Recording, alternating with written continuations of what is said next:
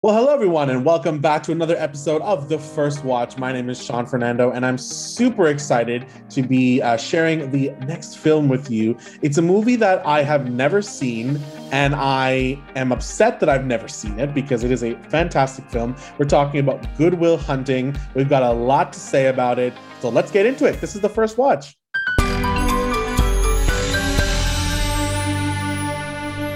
So I'm being joined by my fantastic friends and co-hosts. And if you haven't met them yet, here they are. First, we have Stefano Basta. Hey, Stefano. Hey Sean, how are you? I'm doing all right. How you doing?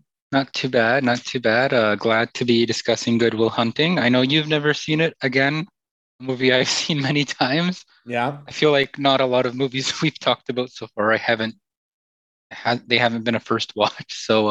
It seems like it's for you. It's pretty normal to have seen these movies, but yeah, I just spend my days watching movies, I guess. But this is a great yeah. movie, so I'm glad we're Mhm. watching it, and I'm glad you're watching it, and I'm glad to discuss. Yeah, me too. And of course, we have Nathan Kanter here. Hi, Nathan. How you doing? Doing well, doing well. As always, happy to be on. Thanks for once again doing this. I've seen it twice. This was my third Mm, watch. okay. But it had been years between. Yeah, it was kind of not exactly like a third watch. It's not like third in a row. So there was a lot of stuff I Right. didn't exactly remember. Obviously, remember plot points and how it ends and stuff. But very good, I found on watching it again. Like this one holds up. It's not like it's a one watch and then it loses everything. Very fun movie. Love it. And how can you not love Robin Williams? Like Right? just in general, just R.I.P. Like so sad that he did take his own life. I think it was 2014. Just such a loss. Like he was 63, I think. He's a And national treasure. yeah, like he was, you know what I was doing after Good Will Hunting? I don't know Mhm. if you guys have seen his special on Broadway, his comedy special. No. No. It is so funny. It is like you Oh, you have to, I yeah. think it's an hour and there's some clips on YouTube and I'm sure you can find it somewhere, the whole thing, but it is just hilarious. Like he's one of the funniest guys ever. He is somebody who is, obviously all three of us are 90s kids. We've all been touched by Robin Williams's comedy in many movies. And I remember watching him on Ellen. And this is before when we liked Ellen.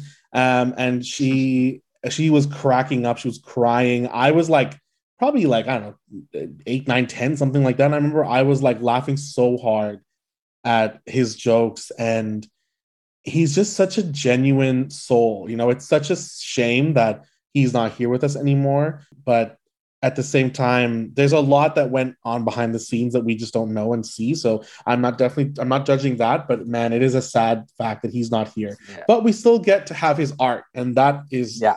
great. And let's celebrate that, right? Of course. Like Mm-hmm. He destroyed it in this role.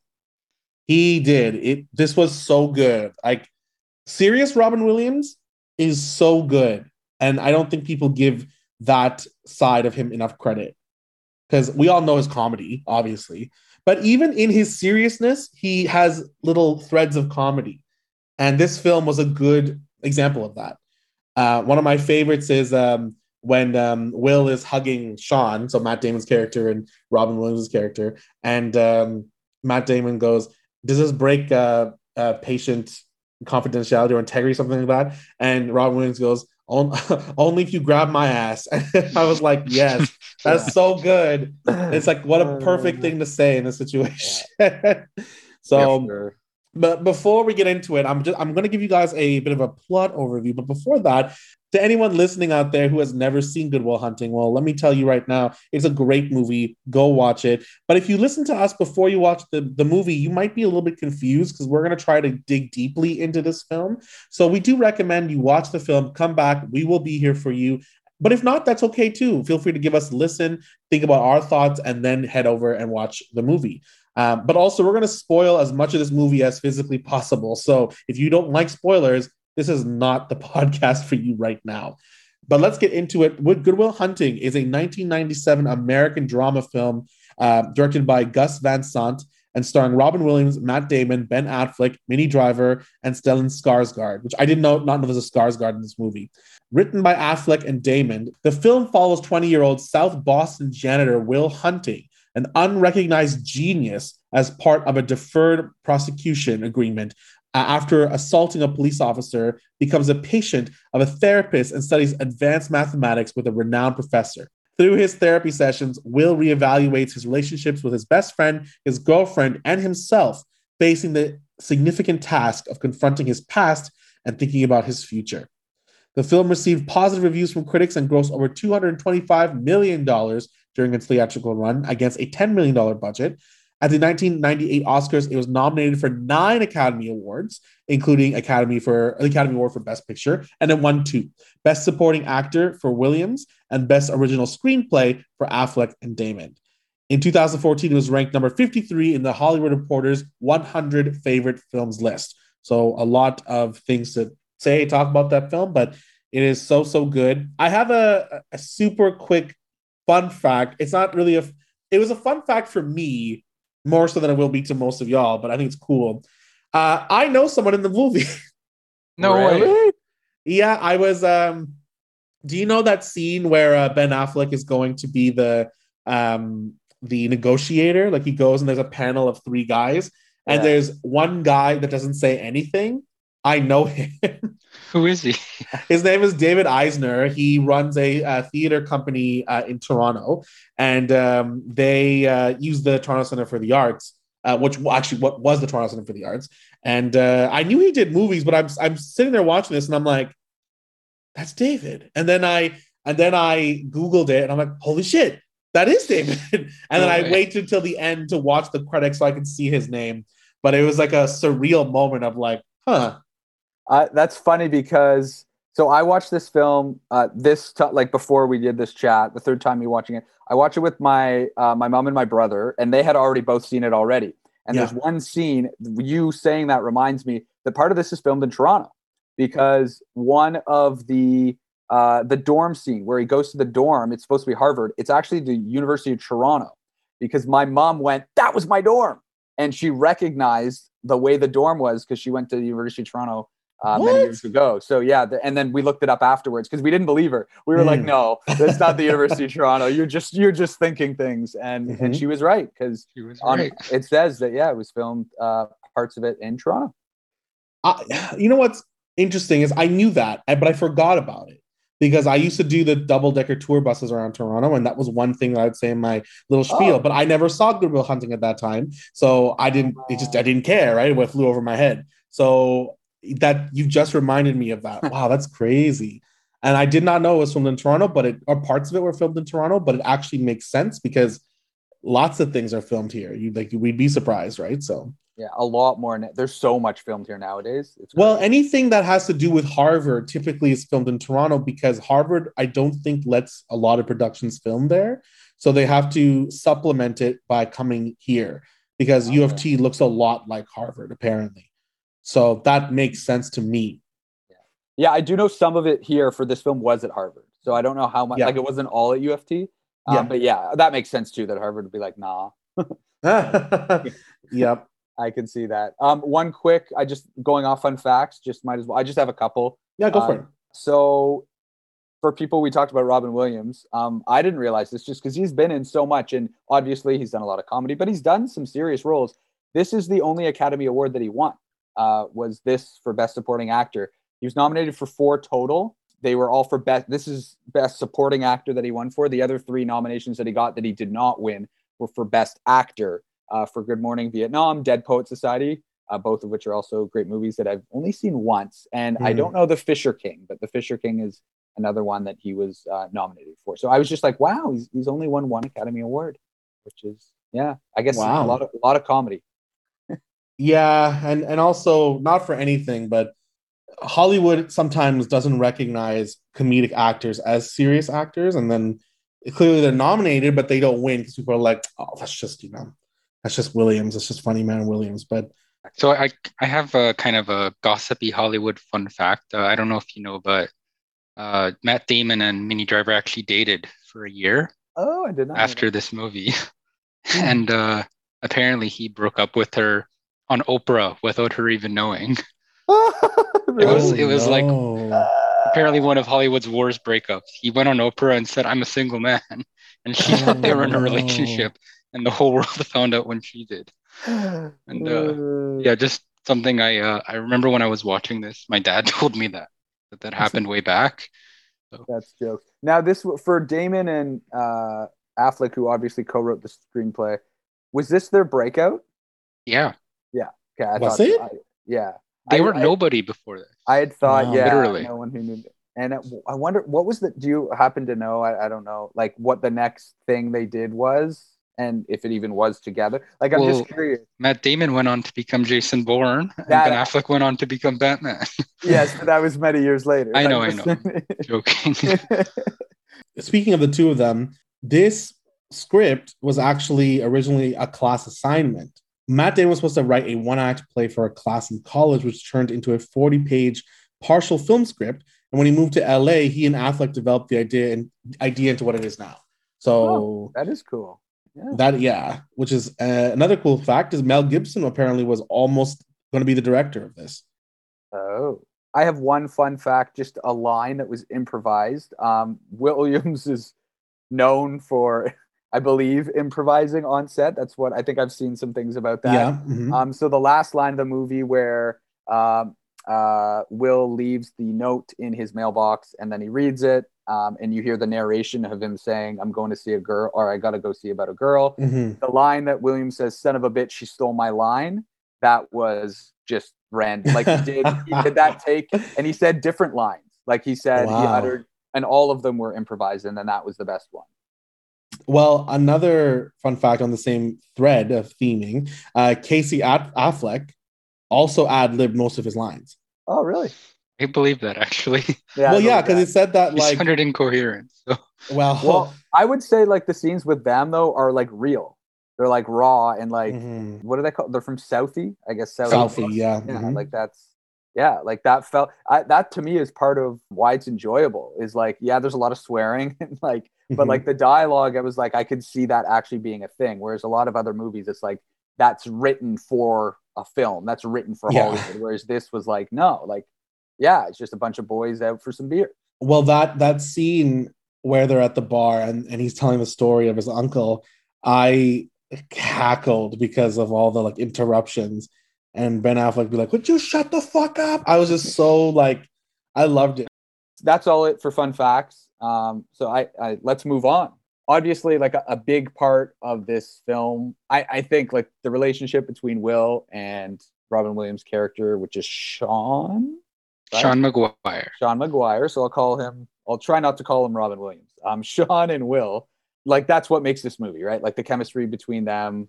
He helps him grow. Will is afraid to kind of grow. He's afraid to get intimate. He's afraid to reach his potential, I think, also. So I would say in general, kind of fear is a bit of a theme in this sense. Particularly, his fear is like he doesn't want to be abandoned and he doesn't really want to open up.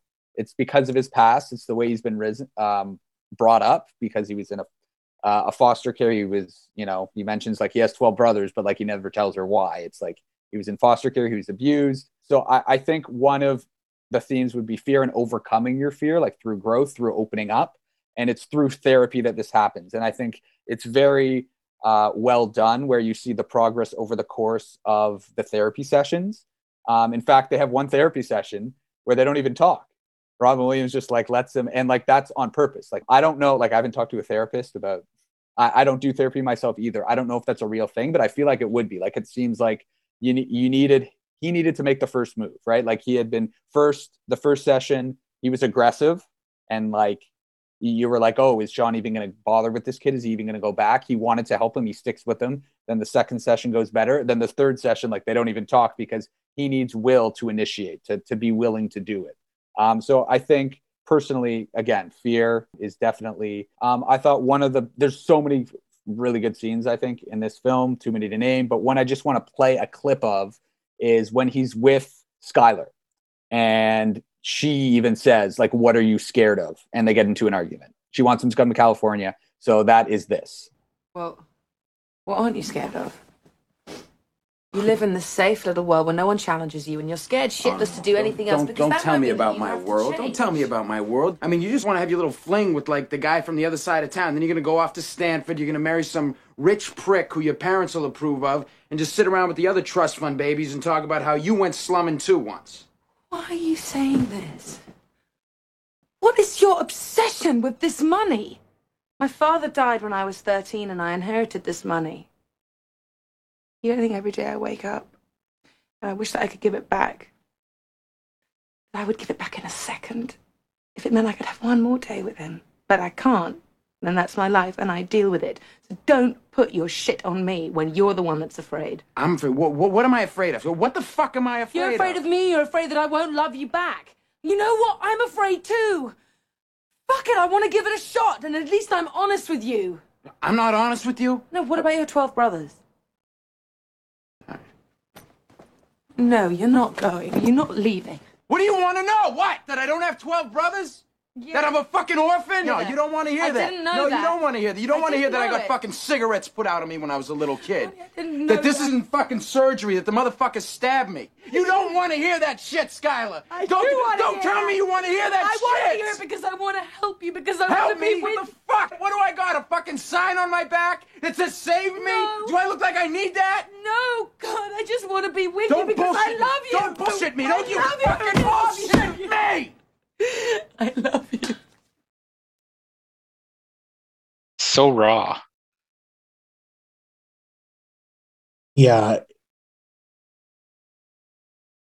It really does feel like authentic. Like I feel emotional listening to this because I don't know, like it's also like, I think everyone's like personal lives also like are affected by films. Like you see parts of your lives maybe in like characters or situations or scenes. So like I've kind of experienced something similar to this, and hearing it now again, it's funny. At the time, I didn't think of it, but now it's hitting me in a different way. I guess that's the second watch appeal, right? Like that you things hit you differently.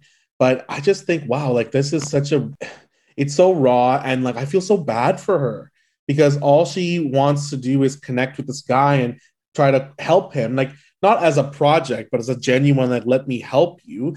And he's there just absolutely shitting on her and saying, you don't know me if you don't want to know about my life. And it's like, that's not true, right? Like when people care about you, they want to know about who you are and what's bothering you and how they can help. It's just like, oh man, it breaks my heart.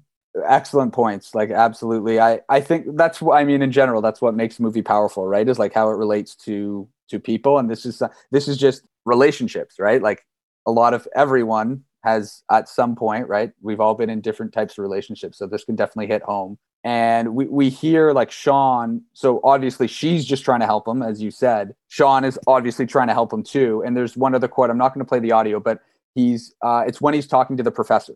And he says, they're arguing. If you guys remember, they have that big argument, and then Will kind of just walks in. And he says about Will, this is what Shan says. He says he pushes people away before they have a chance to leave him. It's a defense mechanism. For 20 years, he's been alone because of that. And if you push him right now, it's going to be the same thing all over again. I'm not going to let that happen to him. So this is, again, talking about, Will's afraid. And Shan does genuinely want to help him get past that through this therapy. Which is why kind of a related theme. So that's the fear, but getting past it. And this is, I think, another theme personally is trust and like mentorship, proper mentorship and trust, which Shan provides for him. Without Shan, he can't move past it. Also, without his buddy, Ben Affleck's character, if he hadn't said that thing about, if I grow up, what does he say? Wake up and I'm 50 or 20 years here and you're still here, I'm going to kill you. Yeah. Like without that push, I also don't think Will does what he does and grows as a character and as a person. So I think that, again, the movie being about the relationship between Will and Shan, they have to have that trust. Will did not have that trust as a kid. So that was why the wall was put up, and now he has that trust. So those are two, I think, of the biggest themes for me. I love that scene. Of them just like at the side of a construction site, all dirty and tired, and Will's just saying like, this is going to be my life, like I'm satisfied with this. And Ben Affleck's character just like smacks him on the side of the head and goes, "Are you dumb? Like you have." I think he says like you have a winning lottery ticket, which is ironic because Robin Williams' character Sean carries a lottery ticket with him, right? Like all the time. And it's just like this is something for you to take and run with. Why aren't you? So I love that scene of like that's a good friend. That is a good friend. If a friend will say to you, I will, if you don't take this opportunity, I will murder you. I think that's a good friend because he's putting his own friendship and happiness aside and going, I want you to be happy. He's saying, I want you to have a future. I want you to be happy. And that's really it. And I think he even says, like, one of the most satisfying moments of my day is when I come to pick you up. And there's that 10 seconds where I'm hoping you have just left and you're going to go move on to bigger and better things, essentially. And I thought it was lovely that that's kind of how the movie ends too, is with that moment. Going back to the lottery ticket, it's as you mentioned, Sean, Chucky talks to Will on the construction site about him having the winning lottery ticket, but him being too afraid, back to the fear, Nathan, of cashing it in. Time and time again throughout the movie, we see Sean Maguire with a lottery ticket, and he keeps saying, "This is the winner. This is the winner." I guess lottery tickets, so because it was mentioned a few times, I just made a note of it and did some thinking into it. And I think the winning lottery ticket is basically, I guess, a metaphor for us taking a risk. Like with the lottery, you play and you probably won't win because, like millions of people are playing, right? But with these guys who, going back to the two characters who talk about lottery tickets here, it's about taking that leap. And the leap alone is a step towards happiness in a sense, right? Like Sean did indeed have the winning lottery ticket as he chose a life that made him happy, right? Versus Lambeau, who focused solely on becoming the best mathematician there was, right? And Will had the winning lottery ticket not because of his gifts, but because he cashed in on allowing himself to take a risk, to grow as a person, and to chase what made him happy in the end, which is that's the winning lottery ticket, not the fact that he's super brilliant and talented, right? In the end, he doesn't take the job. He goes after the girl, and that's the winning lottery ticket, basically. Well, it's not just lottery tickets. It's also they have this gambling metaphor a lot. Like when he's talking about meeting his wife. When Sean talks about meeting his wife, he refers to it as kind of like a card game. Like I place my bets and the cards are on the table, right? And I think it's again that idea of taking a risk and a chance because you just never know when it'll pay off or if it'll pay off, right? I really loved that baseball scene. And of course, they set up the office perfectly to reflect that because it's, you have four bases and everything in Sean's office. But I thought it was wonderful because he really told the story so passionately that you believed that he was right there, but he wasn't, and I think it was just so beautifully done. So yeah, he took a risk and that risk paid off, even though later on in life he had to deal with heartache and hardships and so much sadness. It was worth it because he got to spend time with a woman who he believed and he knew was his soulmate. Agreed. And it's interesting that Will learns so much from Sean, but I would argue that Sean actually learns a little bit from Will as well. And in the end, he even says, like, I'm going to put my cards back on the table. There's Will who never put his cards on the table. There's Sean who did and enjoyed many years, but then lost his wife. And I guess that impacted him as well. But through his experience with Will, he ends up growing too and decides it's time. I'm going to put them back on the table because it's worth taking that risk. Yeah, that's a good point. I asked him about something. There was one therapy scene where I just remember Will flipped the question back on Sean. And I think it was about him going back into the dating pool. He's like, my wife is dead. That's what he said, right? Yes. Yeah. He just said straight up, yeah, my wife is dead. And like, that was it for him. It wasn't even like, are you going to get remarried? It's like, no, it's not even like a no, I'm not. It's more like there is no option. The love of my life, the only person I've ever wanted to be with is not here anymore. So that's not even a question.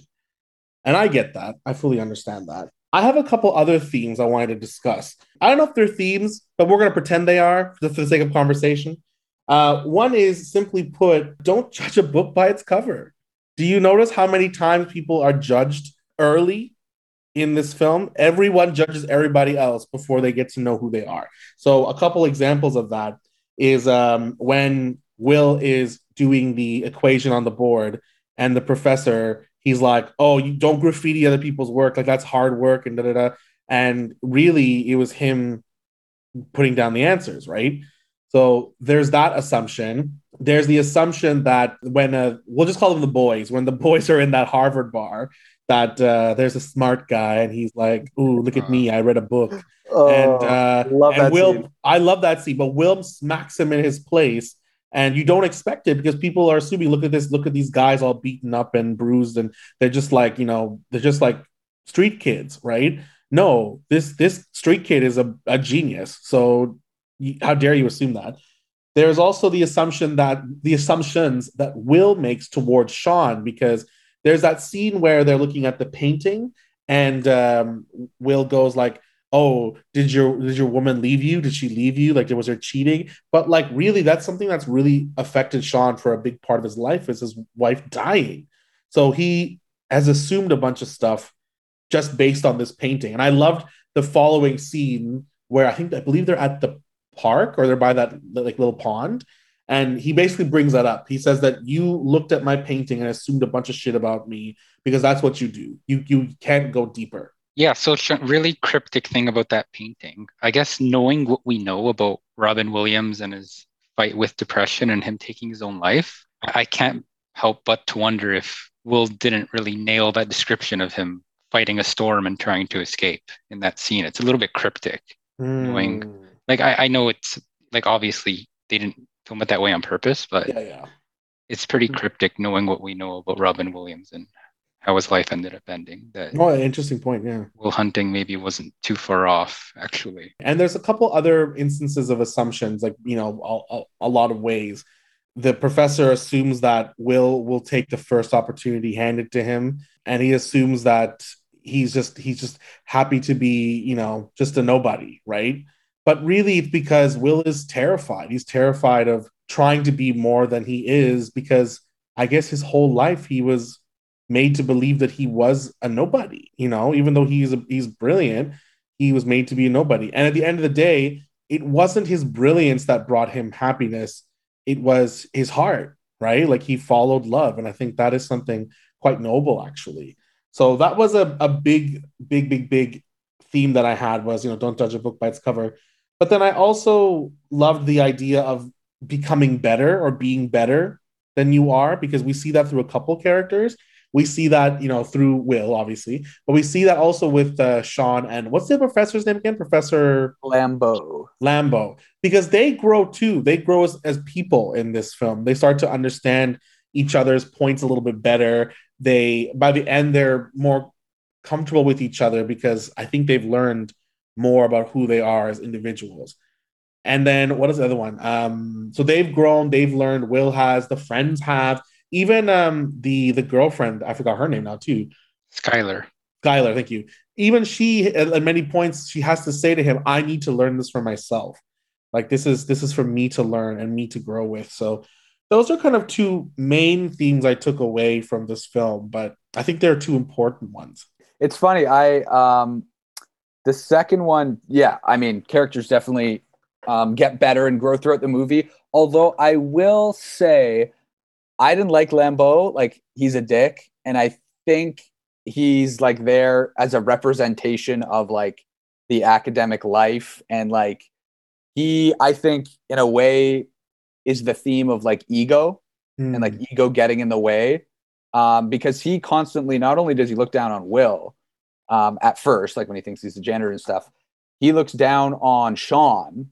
Like, when they're having that argument, he says he thinks that Sean's just mad at him because like he won this math prize, and like he thinks Sean's mad at him because like he has the better life. Yeah, like that's not the case, quote unquote better life, right? Well, and Sean's like, yes, like, I don't blame you. It's not about you. He said, I love this line. He says, "I don't blame you. It's not about you, you mathematical dick. It's about the boy. He's a good kid, and I won't see you fuck him up like you're trying to fuck up me right now. I won't see you make him feel like a failure too."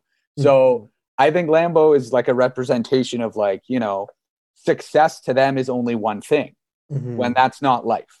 And I think that's another theme, which we might get into a little bit more, but I just wanted to throw that out there, that like Lambeau to me is like screw you, he's like the dick. And like Sean's life in a different way is also successful. He chose that. I think he said that. I think Sean McGuire said, like, I chose this life. That is a theme, Nathan. I had that one written down. I guess the theme is what it means to be successful. And we see that from different lenses, right? Like according to Lambeau, literally like the movie opens with him putting up that proof for the students to solve. And he says the person to solve this proof will go on to wealth, fame, fortune, and respect. For him, that's success, right?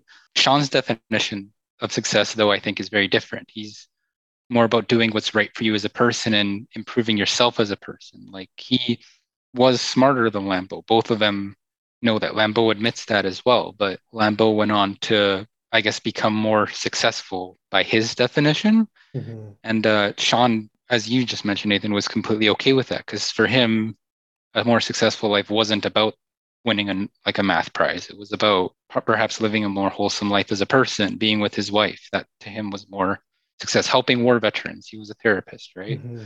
And then the other time, I guess, success comes up is when Chucky and Will are having that conversation on the construction site.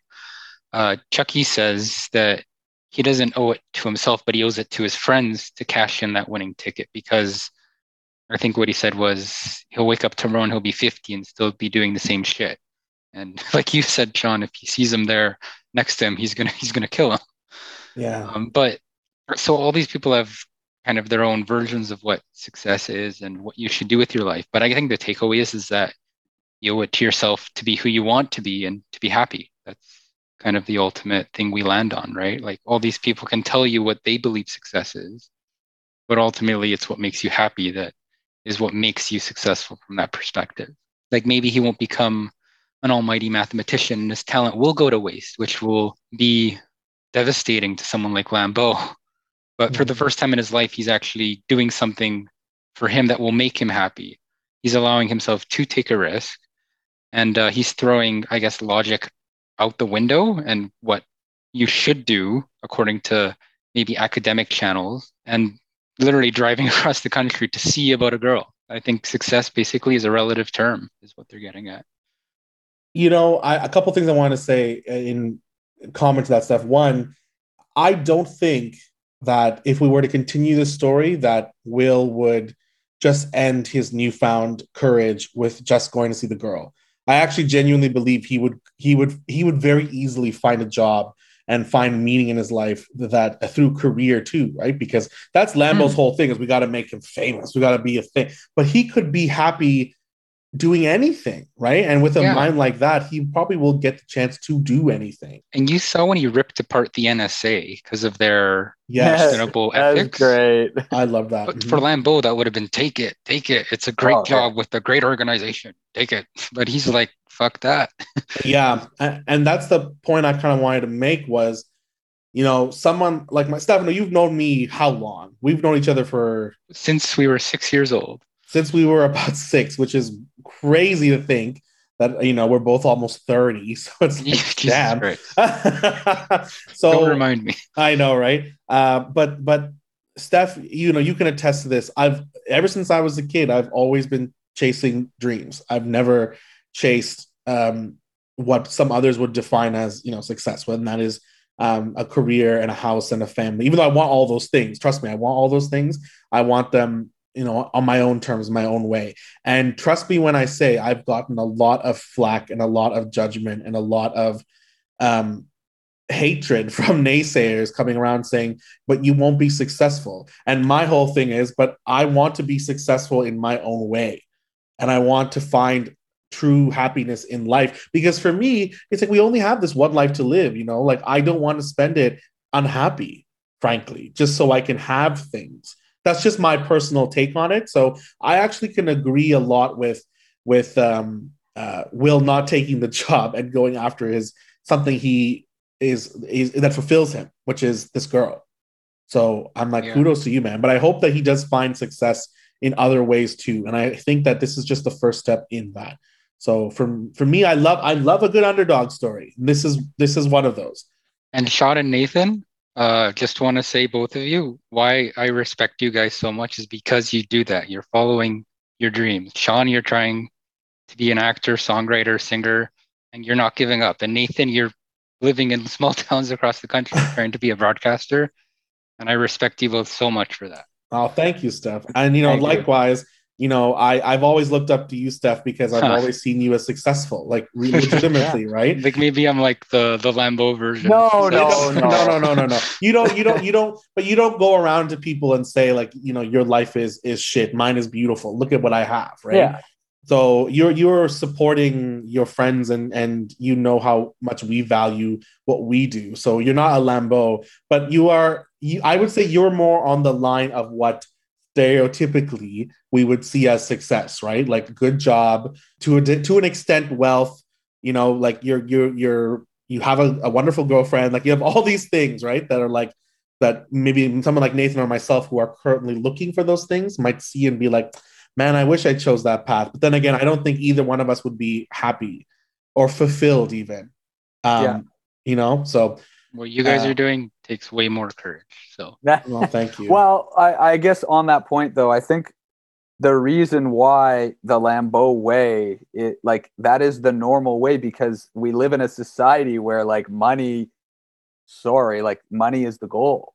Like that's sadly, that's kind of the truth. And that's why I think I said this on another episode, is like, this is why the arts are looked down upon, and it's bullshit, right? It's like there's other value in life other than the Lambeau view, because capitalism is, right? You make money, you can do more shit, right? You can do things. Well, it's interesting you say that, because whenever people come at me and they go, "Oh, you'll never succeed as an actor or a musician or whatever," sometimes if I'm mad and if I'm sassy, I will say, when was the last time you watched a movie or watched a TV show or listened to a song? And those things bring a lot of people joy. Look at us here talking about a movie that was made like 20 odd years ago, something like that. I know, 23. I can't believe it was 24 years ago. Like, holy crap. But still though, right? Like those are people who maybe the world once upon a time shat on and went, "You'll never make it because you're an artist. And artists don't make it." And something like this has moved so many people to embrace life that it's already worth it right there alone. Yes, money is important, and people always use money as a benchmark because we need it to live in how we live, and in this city and in this country, we need money, unfortunately. But at the same time, there's so much value in art, and I wish people valued it more verbally, not just in enjoyment. And so what kind of got this all started, we were talking about success, right? Like, how do you define success? One of my themes is, it's the same thing, but I wrote it the opposite. And now I'm thinking, I don't know why, but I wrote defining failure, which is obviously it's the same thing. It's how do you define the opposite? Yeah. How do you define, what does it mean to be a failure? And I think the reason I wrote failure is because Lambeau constantly uses that word. He doesn't want Will to be a failure, but that's just a failure in his eyes, which is not actually a failure. I don't know why I wrote that in my notes instead of being a success, but it is the same thing, right? Because a success in one person's view, okay, failure would be the opposite. But the same point being, there are many different ways to be both a failure and a success. But this also ties into one other theme I just want to throw out there, and I want to get your thoughts. It's kind of related to being a success or being a failure. So our main character, Will, obviously has a gift. He's a genius. He's super, super smart. So this reminds me of watching this and this talk of success and stuff. Kind of reminded me of another film, which is Whiplash, which is again, it's a different type of genius, a different type of prodigy, and it's a musical genius. It's a drummer, and that is all about, he's being pushed to his limit by this instructor who crosses a line, but it's in order to make this kid great, and he will only reach this level of greatness if he's treated a certain way and if he's really, really pushed and pushed. And that movie is like, is it worth it? The abuse that he faces, is that worth it? Him going through it, because he's determined to make it, but he faces some horrible abuse from this instructor. But without that, he would never be great. So is society losing something? So I kind of look at that here and see Will. He seems like he's burdened. There's a responsibility on him to follow in Lambeau's footsteps in a way. And he says he doesn't want to. Like at one point, I think when he's talking to his buddy, I keep forgetting his name, but Ben Affleck's character, Chuck. And he says like, I don't want to be a lab rat, right? He's like, he's like, oh, you'd make bank with these companies. He's like, yeah, but I'd be a lab rat. And he's like, he doesn't want to do that. And so it brings up the question, like, does Will owe anything to at least try to reach his potential? Like, it's his call. He's a person and he has this gift, but like, does he owe, the greater good, society, us, anything? Because he could go on to do great things that could make a difference. Like Lambeau, yeah, he's all about, success in a very, stringent manner, in a very particular way. But he does have a point where this kid could, I think he even mentions in the film about other geniuses, Einstein and stuff, and like, if they weren't discovered, where would we be? And it's just something I thought of, and it's not necessarily really a theme, but it's like, does Will have a responsibility in some way to at least try to, and it doesn't mean work for the NSA, but it means if he just went off and only, if he didn't use his gift at all, is that a failure in a way? Is that him underachieving? And does he owe anything to, to make things better? I don't know. It's a discussion point. It is a discussion point. And that's actually a really good discussion point because honestly, like I'm torn with this question because a part of me is like, no, he doesn't owe it to anybody because he has his own life to live and he has to live it how he chooses. But then the other side of me goes, I'm not going to lie, a very, very cheesy movie quote popped into my head, which is, with great power comes great responsibility. Honestly, it's almost like a superpower, what he can do, like argue, I can't do math to save my life. So to think that somebody can just look and like, he also compares it to, is it Mozart or is it Beethoven? But both of them, right? Yeah. So to me, music, coming from a music background and thinking about music, I'm like, damn, that's a good point because where would music be without those guys who could just do it, right?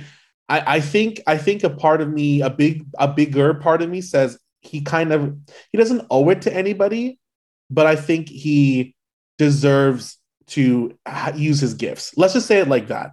He deserves to change the world if he wants to with his gifts. And I don't think at this current, or maybe not until the end, but I don't think he understood that he was allowed to have that, because it's actually even funny. Do you remember that scene where they're in some beautiful looking study room and they're all looking at the overhead projector with like those different like transparency slides, and Will's like, no, it's easy, look, and he puts one on and it just like clears everything up, and the one professor looks so mad, and then the helper dude has to say, oh, it's just beginner's luck. It's okay. You're still a brilliant man. It's like clearly like there's a lot of ego there, right? There's a lot of ego in all these people. And for them, they want to be the greats. Will doesn't want to be a great. He just wants to like have fun. He wants to do his thing and have a good time. I think that's also partly why he doesn't want to make it his career at first, is because he could just do it, right? Like what's exciting about just doing something you can do? And so I don't think he realizes how important it is.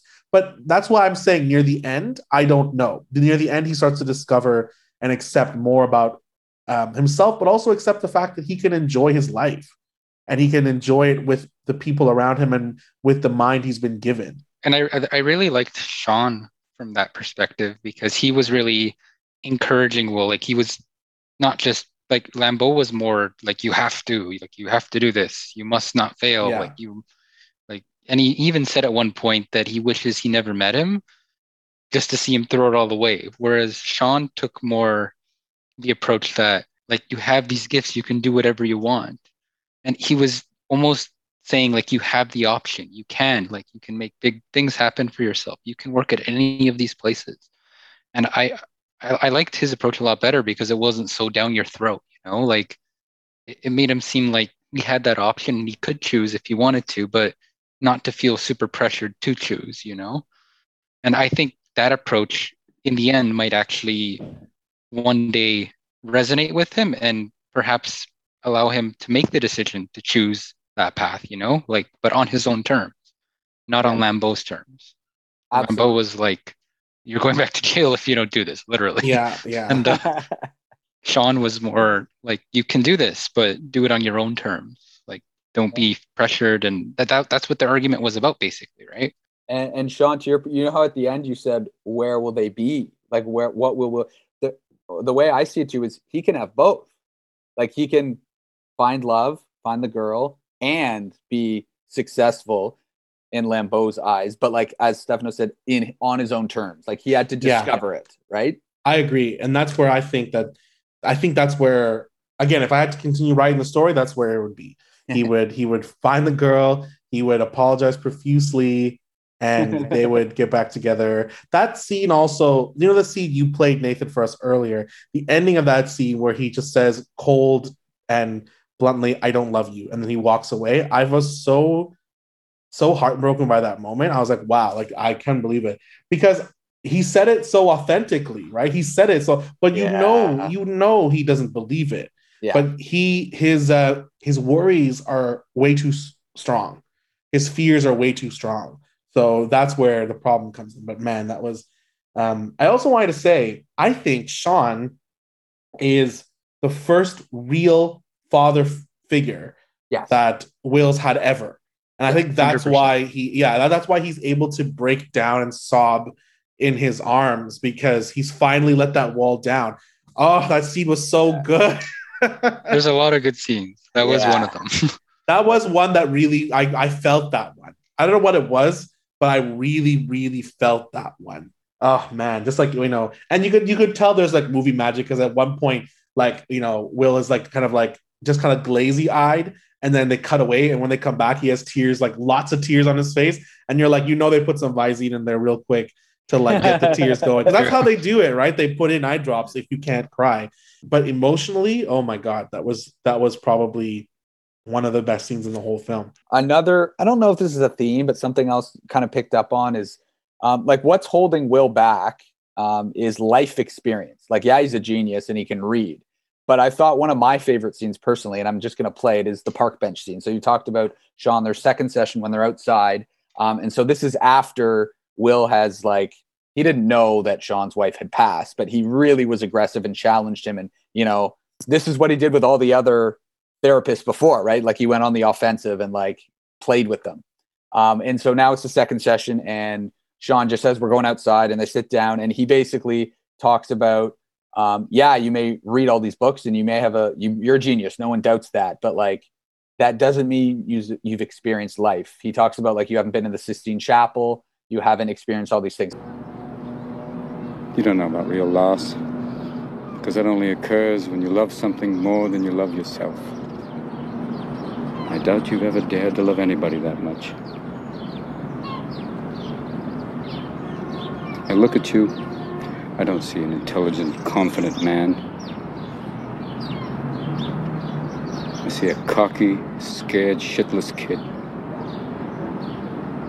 But you're a genius, Will. No one denies that. No one could possibly understand the depths of you. But you presume to know everything about me because you saw a painting of mine. You ripped my fucking life apart. You're an orphan, right?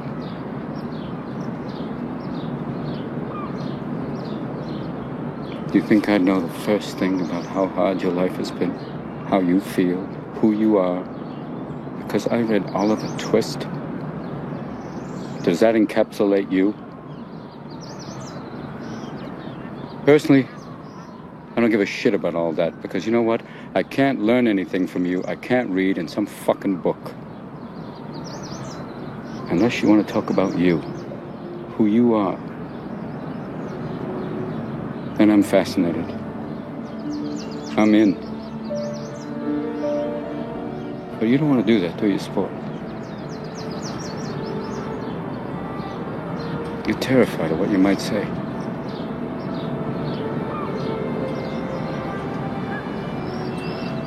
Your move, Chief.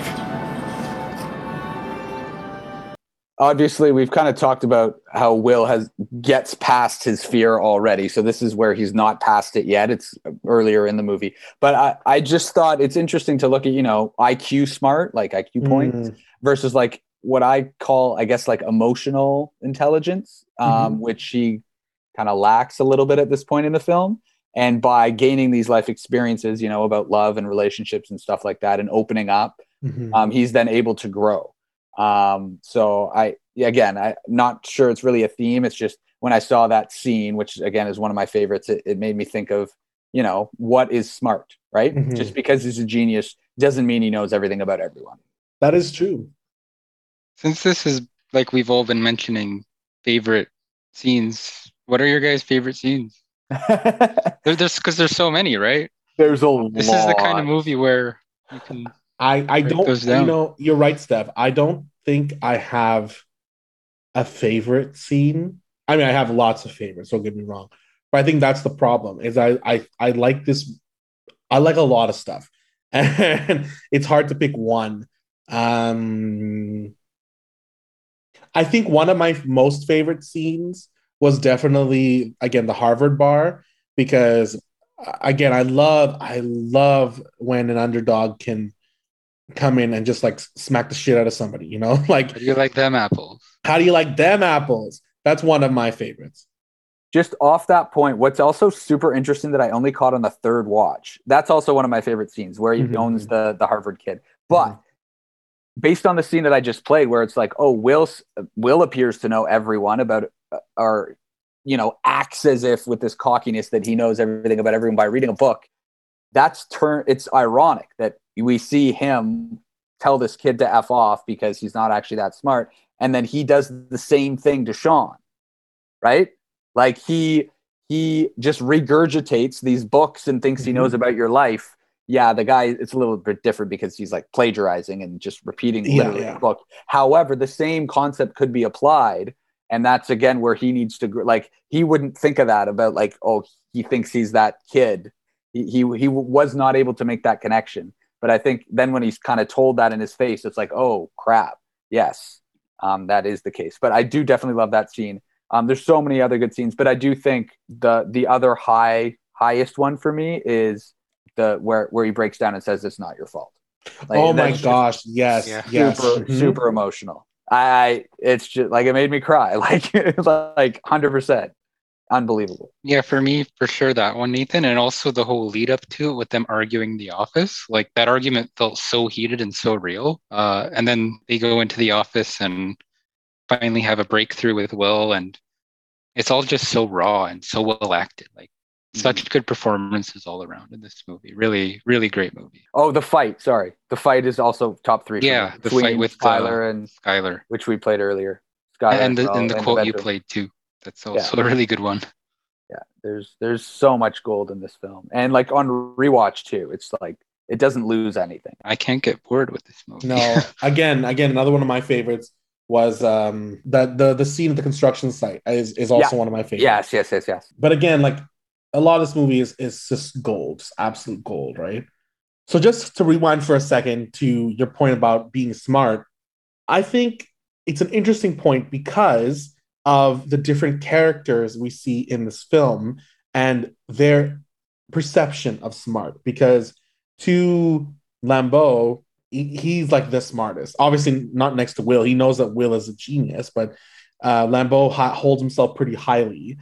Even another great moment was when he goes to that like garage looking thing and says, "I'm looking for a kid that works at this building." And then the assistant goes, "This is Professor Lambeau," and then the mechanic goes, "This is Professor so and so," and it's just another like just maintenance guy. I had a good laugh. I actually laughed out loud very hardly at that one line. So, but I think one of the smartest people who does not get recognized as much is Chucky, because again, Chucky has the knowledge to know that Will is going to fuck this up if he doesn't take it. That he needs to just pick up his bootstraps and go. And I don't think anybody else would have said that to him. Now, that could be other things. It could be courage. It could be friendship. But I also do believe it takes some sort of intelligence to recognize that life has to be lived outside of the walls you built for yourself. So it's interesting question about smart and smartness. Because even as Skylar says at one point, I think my brain's going to be worth about $250,000 after all this. It's like, and even Will says it. He says to the Harvard douchebag, "Oh, you paid $100,000 for an education you could have paid $1.84 in late fees for." So it's like, what is smart? We see different kinds of smart in this movie for sure. And I like that, right? Like there is no one definition. That's the point. It's same as success. How do you define it? Yeah, I have that as a point actually, the value of education. Like how do you like attach like what is a good education? Like according to some people, like you were just saying, Sean, like $150,000 education for the Harvard douchebag will get him certain places in life. But is he as smart as Will? No, he's not. And I don't know. I don't know if it's a commentary on just the system, like because the way things are, it is kind of like if you don't go to college, university, you will have a hard time. Like you can make it, but it's like you got your work cut out for you. Like it's not. It's kind of like expected almost, but and we can get into whole educational debate here, which we won't do. But like how do you define what is a good education, you know? And I guess just building off that a little bit, like one reason why I always really like this film and this is just a personal thing, but like it tells me that schooling isn't your worth basically. And I'm not saying like you shouldn't go to university, you shouldn't go to college and get educated because it's great. You learn a lot of things and you'll probably be better off. But I guess what I took from this film was to not get hung up on it, if you will. Like it shouldn't dictate your entire life. And like I went to a pretty intense program that is pretty good and respected. And they were such smart people in that program, but some of them were like the worst people I've ever met in my life. And I felt really Really? stupid in that program. Hmm. And I got through it by not comparing myself. Like maybe like they're good at this, but in the workplace, I know I'll be good still. Like they're better at the school part of it than I am, but that doesn't mean that I'm not going to be successful, you know? And I always really liked this movie because of that. It just affirmed that for me. Steph, that was university? Yeah, my program was really intense. Hmm. No, I remember how stressed you were at that time, actually. Nathan remembers the most. I lived I with was gonna him. say Nathan probably lived through it. I'm waiting for you to talk shit about the program. Call it out. Right? Well, Stefano won't. But that actually reminded me, Steph, of when we were in when we were in elementary school, there was a guy who I will keep him nameless. I think I know who. You know who 100% who it is, but he was an absolute douchebag because he was the smartest kid in the class, and I would argue against that. he made everyone believe there he was a the smartest girl kid. who I think was smarter than him. Stephanie? But well, yeah.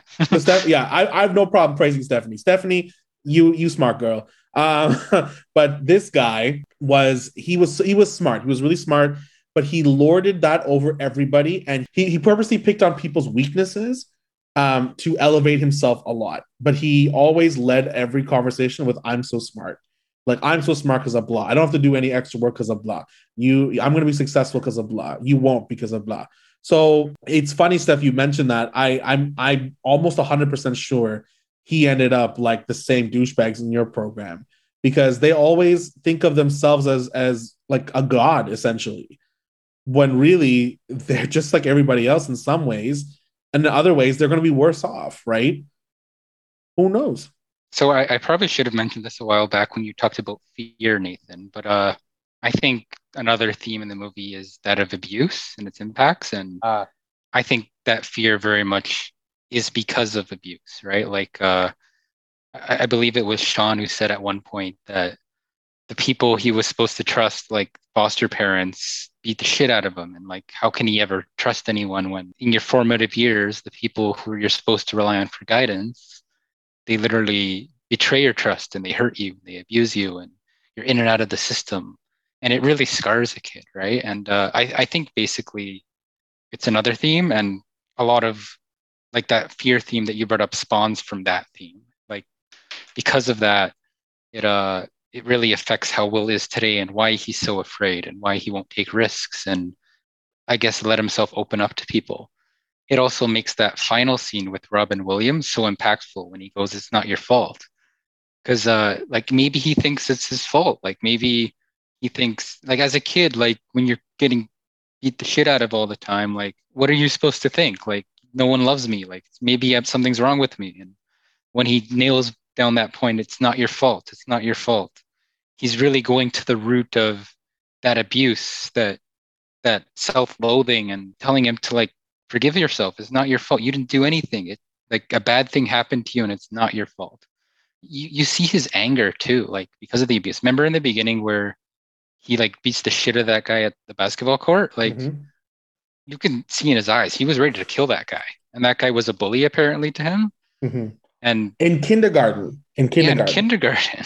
Yeah. So like yeah, maybe that guy did a bad thing in kindergarten, but you're in kindergarten. People like you're young, and maybe that guy didn't deserve to get the shit beaten out of him. But it all goes back to that abuse. Like he was so angry at that upbringing, and you saw it come out in that scene very specifically. And yeah, I just wanted to bring up that theme of abuse. Kids always think it's their fault because really they only can control their own selves, right? Like that's why you have to be very gentle and delicate with kids and their emotions, because from these situations to divorce to other things, kids will always blame themselves. And I think the only difference is someone like Will has held on to that blame for so long, and I think was never told it's not your fault. I think that's why it's so important and impactful when it's finally said to him. Because the whole time I was sitting there and I'm like, what is he doing? Like, why is he letting go of the love of his life? And like, really, what is he scared of? Because she asks him and she doesn't get a straight answer, right? But really, it's because he believes he will screw it up. Is it really better to love and lost than not to love at all?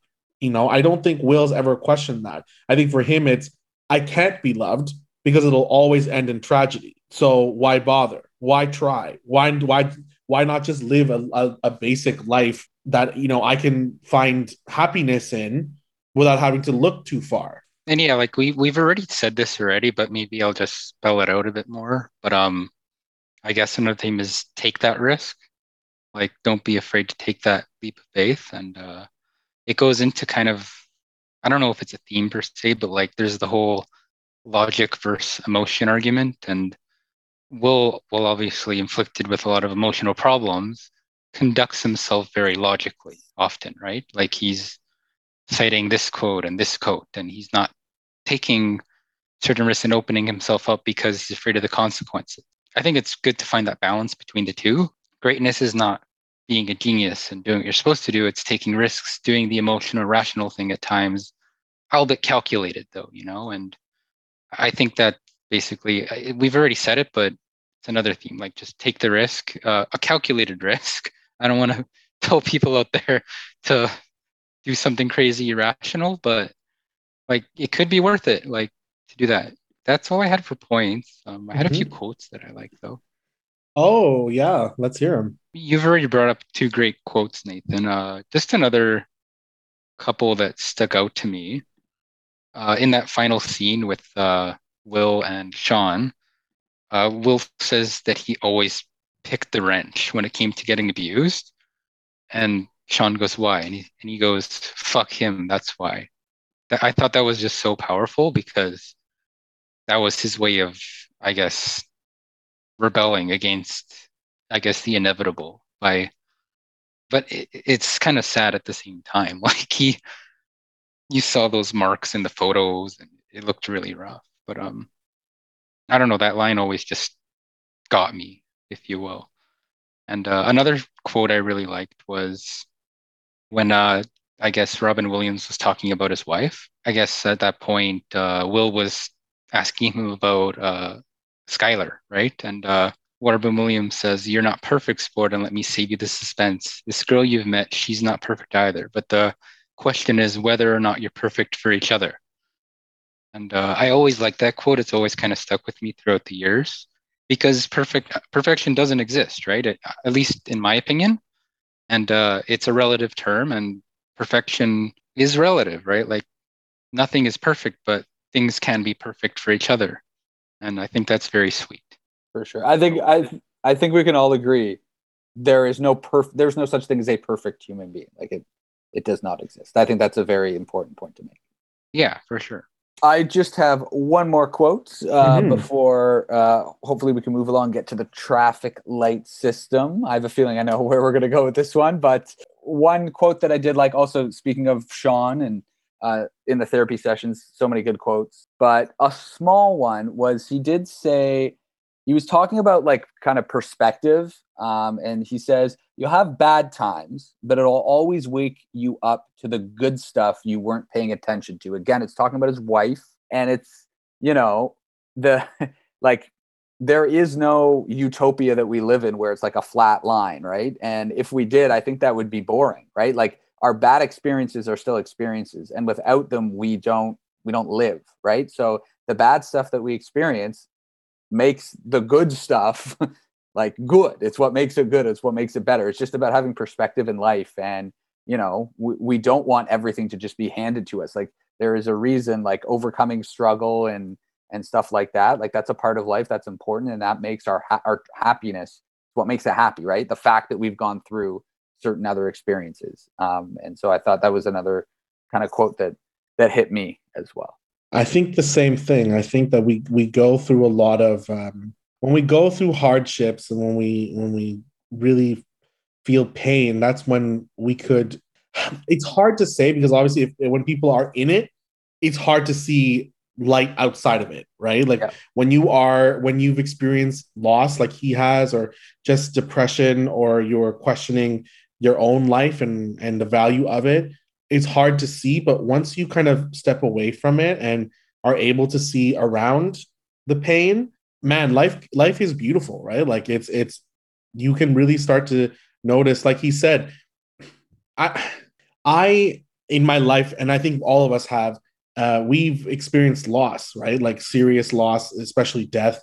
And I don't know about you guys, but there's been times where, when after that is experienced, you tend to see life differently, right? Either for the better or for the worse. But most of the time, it's like he said, though, you start to pay attention to more things. You start to appreciate more things.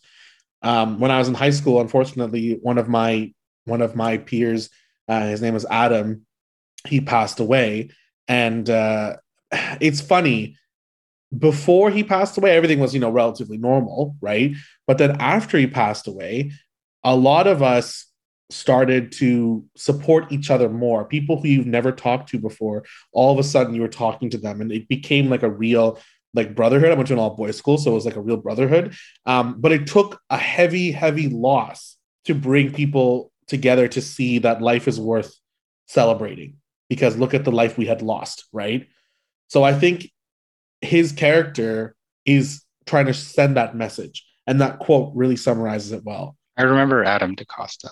Yeah, I think about him every year, and obviously when you're on his death day, but in moments like this too, when I think of loss, there's only a few cases in my life where I've experienced heavy loss like that. That's one of them, and there was another one from when I was a kid, unfortunately, but and other ones too. We won't get into it, but I use his energy and he was just such a good, joyous person that I think, why not enjoy life, if not for anything, just to celebrate the people who can't be here. Lastly, this also, I think, applies to COVID, and a positive message is like, we're in bad times right now. Yeah. Mm-hmm. So I think when we come out of this, everyone should do their best to enjoy the little things that we couldn't do, right? Like, 100%. Big, like, travel. Like, and I don't mean like big, you necessarily need to go on big, like, extravagant trips, but like that little thing that, you maybe thought before, oh, I'm too busy for, or I can't do, or I shouldn't do, like, do it. Mm-hmm. Like, I'm just going to bring this up just because I'm currently watching the show, and this is kind of related. I think I mentioned this to Stefano. So I'm currently watching Twin Peaks. And there's a quote from the main character very early on. This is not a spoiler, but he says, I believe you should do one small thing for yourself, like something that you love, one small thing every day. Oh, and wow. For him, it's a cup of coffee. Like, he just loves coffee, and it's kind of weird. But the point remains that we should all try to, even if it's something like a really good cup of coffee, or I don't know, maybe not every day, your favorite dessert, or like something, you know what I mean? just the little things. I think everyone nowadays, because I feel like we're in a time where everyone, at least in North America, super stressed out. Like, we work all the time. There's a lot of reason to get down on with the where we're at in the world, political stuff, environmental stuff. I think it'd be good if we all, coming out of this, obviously we need to do more to try and fix those things, but also to take a little bit of time just for yourself and enjoy the little things in life. I think it's a good kind of lesson. Well, very, very wise points, Nathan. And I think that leads us into our traffic light rating. For those of you who don't know what a traffic light rating system is, simply put, we have a green, red, and yellow for what we think about this movie or any movie we watch. Green typically means that we like it, we appreciate it, we enjoyed it. Dare I say, we loved it. So we're giving it a green. Everyone should watch this if possible. A yellow is, I'm not sure, or this movie was good, but not great, or I didn't enjoy it, but I can see somebody else enjoying it. One of those type things. Red is a straight up no. Like, just, that's it. Like, just no, don't watch. Don't do this to yourself. So for this movie, I just want to say this movie, I think, is in my top 5 favorite movies of all time. Oh, damn. What's your other 4? I have to write them down on the list. And there's no order. There's no order in my top 5, but like, I really, really, really loved, man, there's so many movies. This is your first watch too. I know. That's how, like, I might watch this like this week. Like, I might rewatch it. Like, it's really great. You know, but just, it hit me so hard and it related to me so much. And it really inspired me to just go for it, you know, like, there's not many, take the risk. There's not many movies out there, arguably, that really inspire you and empower you this way. Right. So, I don't have my list ready to go, but on that list includes like The Wizard of Oz. I think Schindler's List is on that list as well. This movie, clearly. I also loved, oh man, I remember loving Harry Potter and the Chamber of Secrets. That's on my list. And I think the 5th place spot is currently held by Forrest Gump. But things are shifting because I also love The Godfather, which we may or may not talk about in a week or two. But there's a whole lot of them I love, but those are really up there. But this is one of the most impactful movies I've ever seen. So it is a solid green. I don't think you can get any greener for me than this movie. So there it is. That's funny because I was going to ask, like, should we have green and then like super green? Like, because I don't know, there's some, I get it, green is like, it's an undeniable yes. Yeah. But I think even within that, there's like some movies that are like green and some movies that are green. Yeah. and I think this is really green for me as well, for sure. Never gets old. This was only my 3rd watch, but like, definitely will be giving it a watch. I think like everyone should see this movie. Yes, an undeniable green. I've seen it a bunch of times. I'll see it a bunch of times more. Every time I watch it, it still hits me just as hard. Really, such a great movie. And like, the whole thing of going for it, like, I wonder if that was Matt Damon and Ben Affleck like projecting themselves a little bit, because they went for it. They hustled and got this movie made, and it shot them into stardom. And it's so awesome. And just so many good things to say. Like, Robin Williams knocked it out of the park. One of his best performances, and I think he was, for me, the best actor in this movie. But yeah, so many great scenes that we talked about. So many great quotes. So many empowering messages. Even the ending is so nice. Just like the car on the highway, but he's driving off into the horizon. The pastures look so green, and the future looks so bright. And yeah, it's so awesome. And he's driving in the car that his friends lovingly bought him and put together. It's a piece of shit, but you know what? It's okay. It's gonna get him to where he needs to go. Definitely, is it though? It's definitely gonna break down. It's like a 50-hour drive. But the engine, I mean, it looked like crap. But they said it was pretty well built. So they did. And he never took the job, just as Sean never went to see the game. And sure, things would have amounted to a lot of enjoyment when tabled for the chance for happiness, but he had to see about a girl, and yeah, it was just really great. Well, on that note, I just wanted to say thank you guys so much for joining me today. And thank you all at home or in your car or wherever you're listening to this from for joining us for our first watch, or my first watch, of Good Will Hunting. If you want to keep in touch with us, feel free through our Instagram. It is at the First Watch Podcast. We would love to know what your favorite movies are because we might cover them. You never know. And let us know what you think of all of our episodes. We do have a bunch of episodes that you haven't listened to them yet. They're up. They're ready to go for you. And we'll release a couple more as the season progresses. But for myself, my friend Stefano, and Nathan, I want to say thank you so much for listening, and we hope to have you soon.